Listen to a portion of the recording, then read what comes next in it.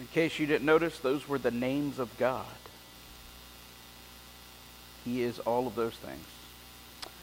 All right. The title of the message today is Encountering Jesus. Let me start off. We're going to be back in the book of John. We'll be finishing John chapter 1. So if you have your Bibles, please turn there. Two country guys meet at the Cracker Barrel, and they get to talking. And the first man says, I failed my driving test last week. And the second man asks, what'd you fail on? Road signs, replies the first man. The examiner asked me, what sign do you expect to see when driving down a country lane? I replied, fresh farm eggs, $1.29 a dozen.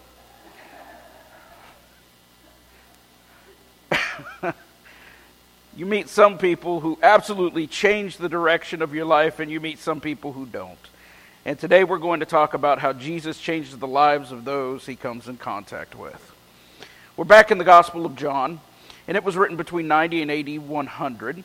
Scholars also believe that John wrote the three epistles and the book of Revelation around the same time frame as he wrote this gospel. The Gospel of John was written after Matthew, Mark, and Luke had been already circulating, and so John wrote from a different perspective. John's gospel has been dubbed by most scholars as the spiritual gospel. John chapter 1, verse 35.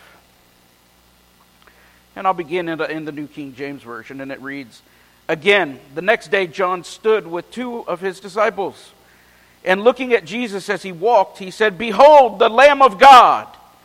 And the two disciples heard him speak, and they followed Jesus. And then Jesus turned, and seeing them, said to them, What do you seek? And they said to him, Rabbi, which is to say, when translated, teacher, where are you staying? And he said to them, Come and see. They came and saw where he was staying, and remained with him that day. And it was about the 10th hour of the day. One of the two who heard John speak and followed him was Andrew, Simon Peter's brother. And he first found his own brother Simon, and said to him, We have found the Messiah, which is translated the Christ, which to be translated for English, by the way, is Savior. And he brought him to Jesus. And now when Jesus looked at him, he said, You are Simon, the son of Jonah. You shall be called Cephas, which is translated a stone. It can also be translated Peter. The following day, Jesus wanted to go to Galilee, and he found Philip and said to him, Follow me. And now Philip was from Bethsaida, the city of Andrew and Peter. Philip found Nathanael and said to him, We have found him of whom Moses in the law and also the prophets wrote, Jesus of Nazareth, the son of Joseph. And Nathanael said to him, Can anything good come out of Nazareth? And Philip said to him, Come and see. And Jesus saw Nathanael coming toward him and said of him, Behold, an Israelite indeed, in whom is no deceit. And Nathanael said to him, How do you know me? And Jesus answered and said to him, Before Philip called you, I saw you were under the fig tree. And Nathanael answered and said to him, Rabbi, you are the Son of God, you are the King of Israel. And Jesus answered and said to him, Because I said to you, I saw you under the fig tree, do you believe? You will see greater things than these. And he said to him, Most assuredly I say to you, hereafter you shall see heaven open, and the angels of God ascending and descending upon the Son of Man. Let's pray. Heavenly Father, we thank you for today. We ask that you would enlighten our hearts and open our minds to your word, that you would help us to apply it for today and understand it in context. Lord, as we look around us in this room, we ask that you would send the workers in from the north, the south, the east, and the west. Lord, as we look next to us, if there's an open spot, we pray for that person that's not there yet, but is coming. And we ask that you would put them there sooner rather than later. And we thank you for it in advance in Jesus' mighty name. The strong Son of God and the church said, Amen. All right, today, encountering Jesus changes your inner man and transforms your life. Encountering Jesus changes who you are and transforms your life.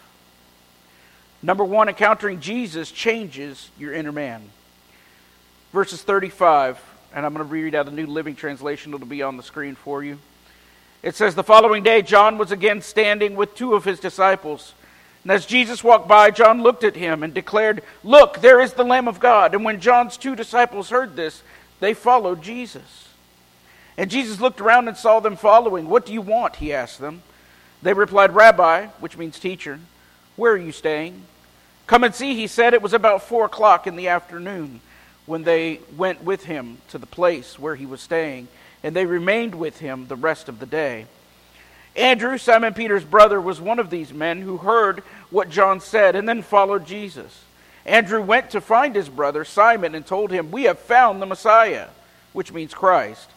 Then Andrew brought Simon to meet Jesus. Looking intently at Simon, Jesus said, 'Your name is Simon, son of John, but you will be called Cephas,' which means Peter."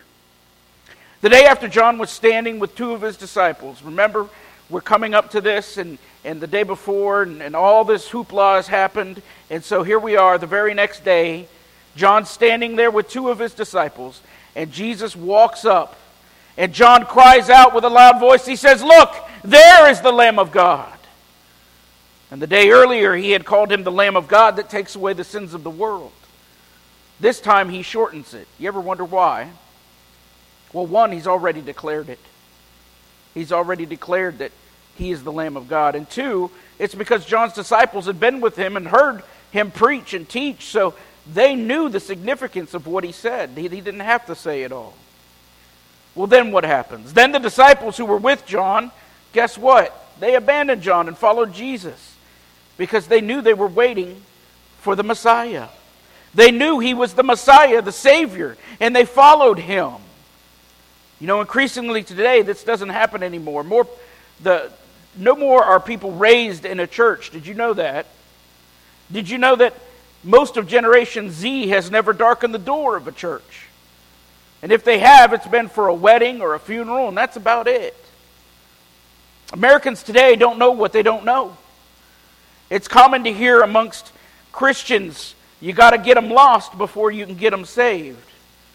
And that sounds weird to us because we're used to people being raised in the church where you could say, "Hey, you're in sin," and they know what sin is. Today they don't. So what does this mean? It means most people today don't understand the need to ever have a Savior from their sin. You got to take them all the way back to Genesis and then point out the sorry state of our world is because of sin, and then you can take them to the gospel, which is the good news. So when we witness, I say start with the definition of sin, because they don't understand the word. They've never really heard it. And then tell them about how sin messed everything up, including themselves. And from there you can move into the Romans road real quick. Abbreviated version is Romans 3:23. For all have sinned and fall short of the glory of God. That means you, me, everybody. Then you can take them to 6:23. For the wages of sin is death, but the gift of God is eternal life in Christ Jesus our Lord. That's a gift. It's given. And then you can take them to Romans 5:18, which says, Therefore, as through one man's offense, judgment came to all men, resulting in condemnation. Even so, through one man's righteous act, the free gift came to all men, resulting in justification of life. Listen. Adam sinned when he disobeyed God. And we were in Adam. And therefore all sin, according to the Scripture. And sin simply means you missed the mark. You're not perfect. You didn't make that right shot with an arrow. Think of a man with an archery, with an arrow. He's trying to hit that bullseye. He misses. Guess what? In the name of the terminology, it could be said he sinned because he missed the bullseye. And Romans 10:13, though, does tell us something, that because of the second Adam, because of Jesus who came, who died on a cross, who rose from the grave, guess what? Romans 10:13 says, For whoever calls on the name of the Lord shall be saved. Not will be, might be, should be, going to be. Period. Done. Deal. Done. Then you can just give them a brief testimony. How you were before you came to Jesus. What happened when you came to Jesus. And then how you are now. That's just a basic witnessing plan. It's a little more in depth than most people use. But if you're not comfortable with it, you can just give them your testimony. The point is to share Jesus. This Jesus whom was crucified and rose again, share him with others. So that others can follow him just as John's disciples did on the road. Jesus asked them a simple question. What do you want? They wanted to know where he's staying, but Jesus still asks us that question today. What do you want? Why do they want that information? Well, they've just been told that he was the Messiah, and they want to spend some time with him, wouldn't you? Wouldn't you want to spend time with the guy who's supposed to bring salvation to the people? Yes. Does he respond with a no? Does Jesus say, no, I don't have time for you, I've got greater things? No, he doesn't. Does he tell them, take a hike? No, he doesn't. He invites them, come on, spend some time with me. He invites them. Jesus wasn't too busy for people actually seeking him out. And you know what? He's not too busy today either for people to actually seek him out. You can go to him. You can spend time in his presence. Well, how do we do that, Pastor? Through prayer and the Word of God, if you're saved. If you've received him as your personal Lord and Savior. You can spend as much time with him as you want. Andrew was one of the disciples that followed him and spent time with him that afternoon. And so the next day he grabs Simon and he says something like, dude, we found the Savior, come on. And so they go to meet Jesus. And when they get there, Jesus looks really intently at Simon. I mean, like, stares at him deep in his soul. You ever have someone do that to you? That's kind of uncomfortable, isn't it? They just stare at you. Well, imagine how Simon feels at this moment when he comes face to face with the Holy One of Israel. When he comes face to face with holiness itself made flesh. When he comes face to face with God. He probably want to jump out of his skin, don't you think? I think so. Then Jesus opens his mouth and is like, hey, I know your name is Simon, son of John, but from now on your name is Cephas, which means Peter, which means a stone or rock, by the way. And notice Simon Peter didn't protest this. He didn't say, I don't think so. He didn't say, you can't change my name. Why? Because he'd come face to face with God himself. Who's going to be indignant in this situation? I'll be like, okay, Jesus, is there anything else you want to change? My hair color, language, speech patterns? You go right on ahead and do it. You're the potter, I'm the clay, whatever you want. At least I'd like to think I'd respond that way. Romans 9:20, by the way, says, but indeed, O man, who are you to reply against God? Will the thing formed say to him who formed it, why have you made me like this? Does not the potter have power over the clay from the same lump to make one vessel for honor and another for dishonor? The point is, and is still the point today, when you come into the presence of Jesus, you're never the same again. You're changed. Let me tell you what happens to somebody who comes down to the altar and says a prayer and doesn't really mean it and goes and gets baptized. You know what happened? They went down in the baptismal waters, a dry sinner, and came up a wet one. That's it.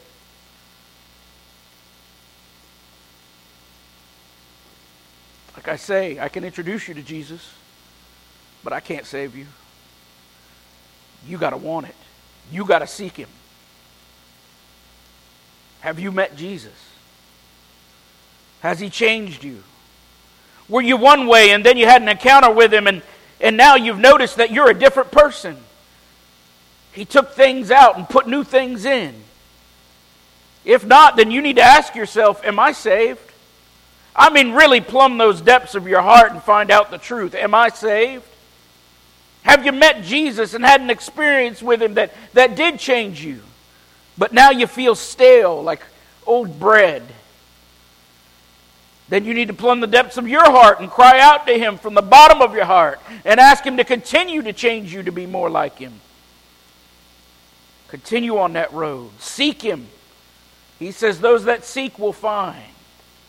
Will you be a seeker today? And number 2, encountering Jesus transforms your life. John 1:43 says, the next day Jesus decided to go to Galilee. And He found Philip and He said to him, "Come, follow me." And Philip was from Bethsaida, Andrew and Peter's hometown. Philip went to look for Nathanael and told him, "We have found the very person Moses and the prophets wrote about. His name is Jesus, the son of Joseph from Nazareth." "Nazareth!" exclaimed Nathanael. "Can anything good come from Nazareth?" "Come and see for yourself," Philip replied. And as they approached, Jesus said, "Now here's a genuine son of Israel, a man of complete integrity." "How do you know about me?" Nathanael asked. And Jesus replied, "I could see you under the fig tree before Philip found you." Then Nathanael exclaims, "Rabbi, you are the Son of God, the King of Israel." And Jesus asked him, "Do you believe this just because I told you I had seen you under the fig tree? You will see greater things than this." And then he said, "I tell you the truth, you will all see heaven open and the angels of God going up and down on the Son of Man, the one who is the stairway between heaven and earth." So here we go. This is the day after the day after. So we're 3 days out. Simon is renamed to Peter, and Jesus decides, "Hey, let's go to Galilee." Jesus says to Philip, who was from the same city as Andrew and Peter, to come follow him. "Hey, I'm going to Galilee. You come on." And Philip went to look for Nathanael and let him know that the Messiah is here. Now, Nathanael, like so many today, he kind of makes a little bit of a wisecrack, doesn't he? A little wiseacre there. Can anything good come from Nazareth? Question is did he really mean that? I think it's kind of both. I think he made a wisecrack and he meant what he said. Can anything good come from Nazareth? And again, this is a time of a lot of false messiahs and religious teachers. And so Philip makes this wisecrack about Nazareth. And Nazareth wasn't exactly a rich city. And matter of fact, it was kind of just not with it. Let's put it that way. And it had its detractors. It had its problems. And so the context of the joke actually makes sense, doesn't it? And so Jesus gives Nathanael an interesting welcome and says, "Now here's a genuine son of Israel, a man of complete integrity." Now, depending on Nathanael's character, Jesus is either ribbing him or he truly let him know that he knows his true character. Now, see, there are going to be people who disagree with me on that, but that's okay. This is the United States. You have the right to be wrong. You know. You'll get that on the way home, some of you. Some will disagree with me. But I think Jesus was doing a bit of both. He knew all about Nathanael. And he said he was a man of complete integrity. But he really couldn't have been, because since all of us are born in sin and no one is of absolute holy nature or holy character, I think this response carries with it Nathanael's reputation and a small ribbon from his joke about anything good coming out of Nazareth. And this tells me, you know what that tells me? It tells me it's all right to have fun in church. You know, Jesus had a sense of humor. You know that, right? You know that whole parable about the guy with the plank in his eye? And we'll get there eventually. You know that's called hyperbole. And that was Jewish humor. Just imagine a guy walking around with a plank in his eye, smacking everybody as he's going, you know. A 2x4. So Jesus had a sense of humor. And he used humor a lot to get his point across. And so Nathanael says, "How do you know about me?" And Jesus, being the second in the Trinity, God himself, shows his divinity by saying that he saw him under the fig tree while Philip was still searching for him. Nathanael was shocked, and he knew that no one else would ever be able to see this except the Son of God, the Messiah, because it was supernatural. How could he see me? He wasn't anywhere near me. So Jesus is like, you think that's good? Just wait and see what else is going to happen. So what does this mean to us? How do we apply this? Well, number one, we know our God never changes. Our God never changes. Hebrews 13:8 says, Jesus Christ is the same yesterday, today, and forever. If he could see Nathanael, he can see you and knows all that you're going through. Just hang in there and see the hand of God at work. He doesn't normally do things in our time frame, but in his own time.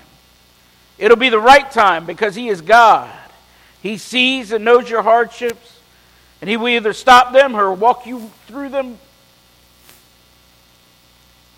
2 Peter 3:8 says, but you must not forget this one thing, dear friends.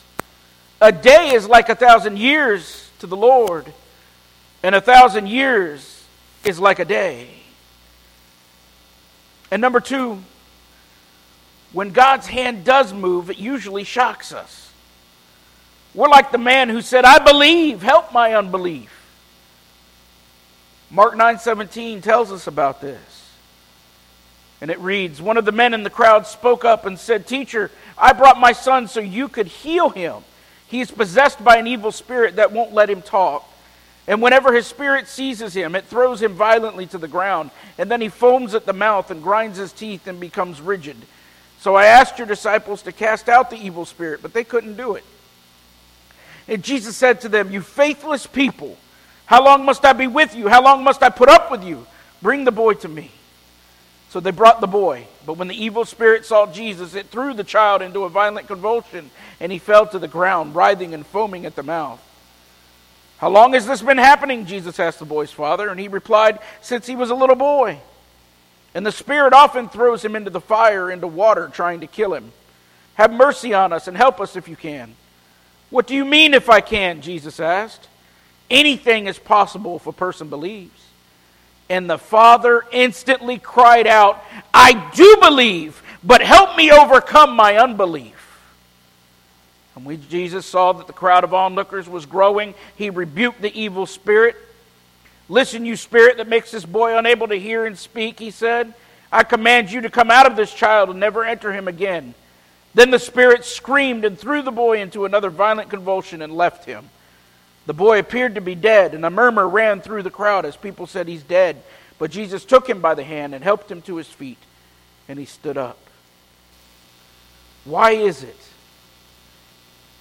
There are many times that you and I, we pray, and we pray, and we pray.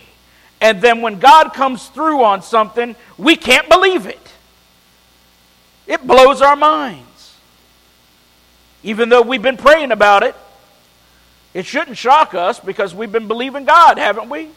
To do something if it's in accordance with his will. Have you ever been like this man? Lord, I believe.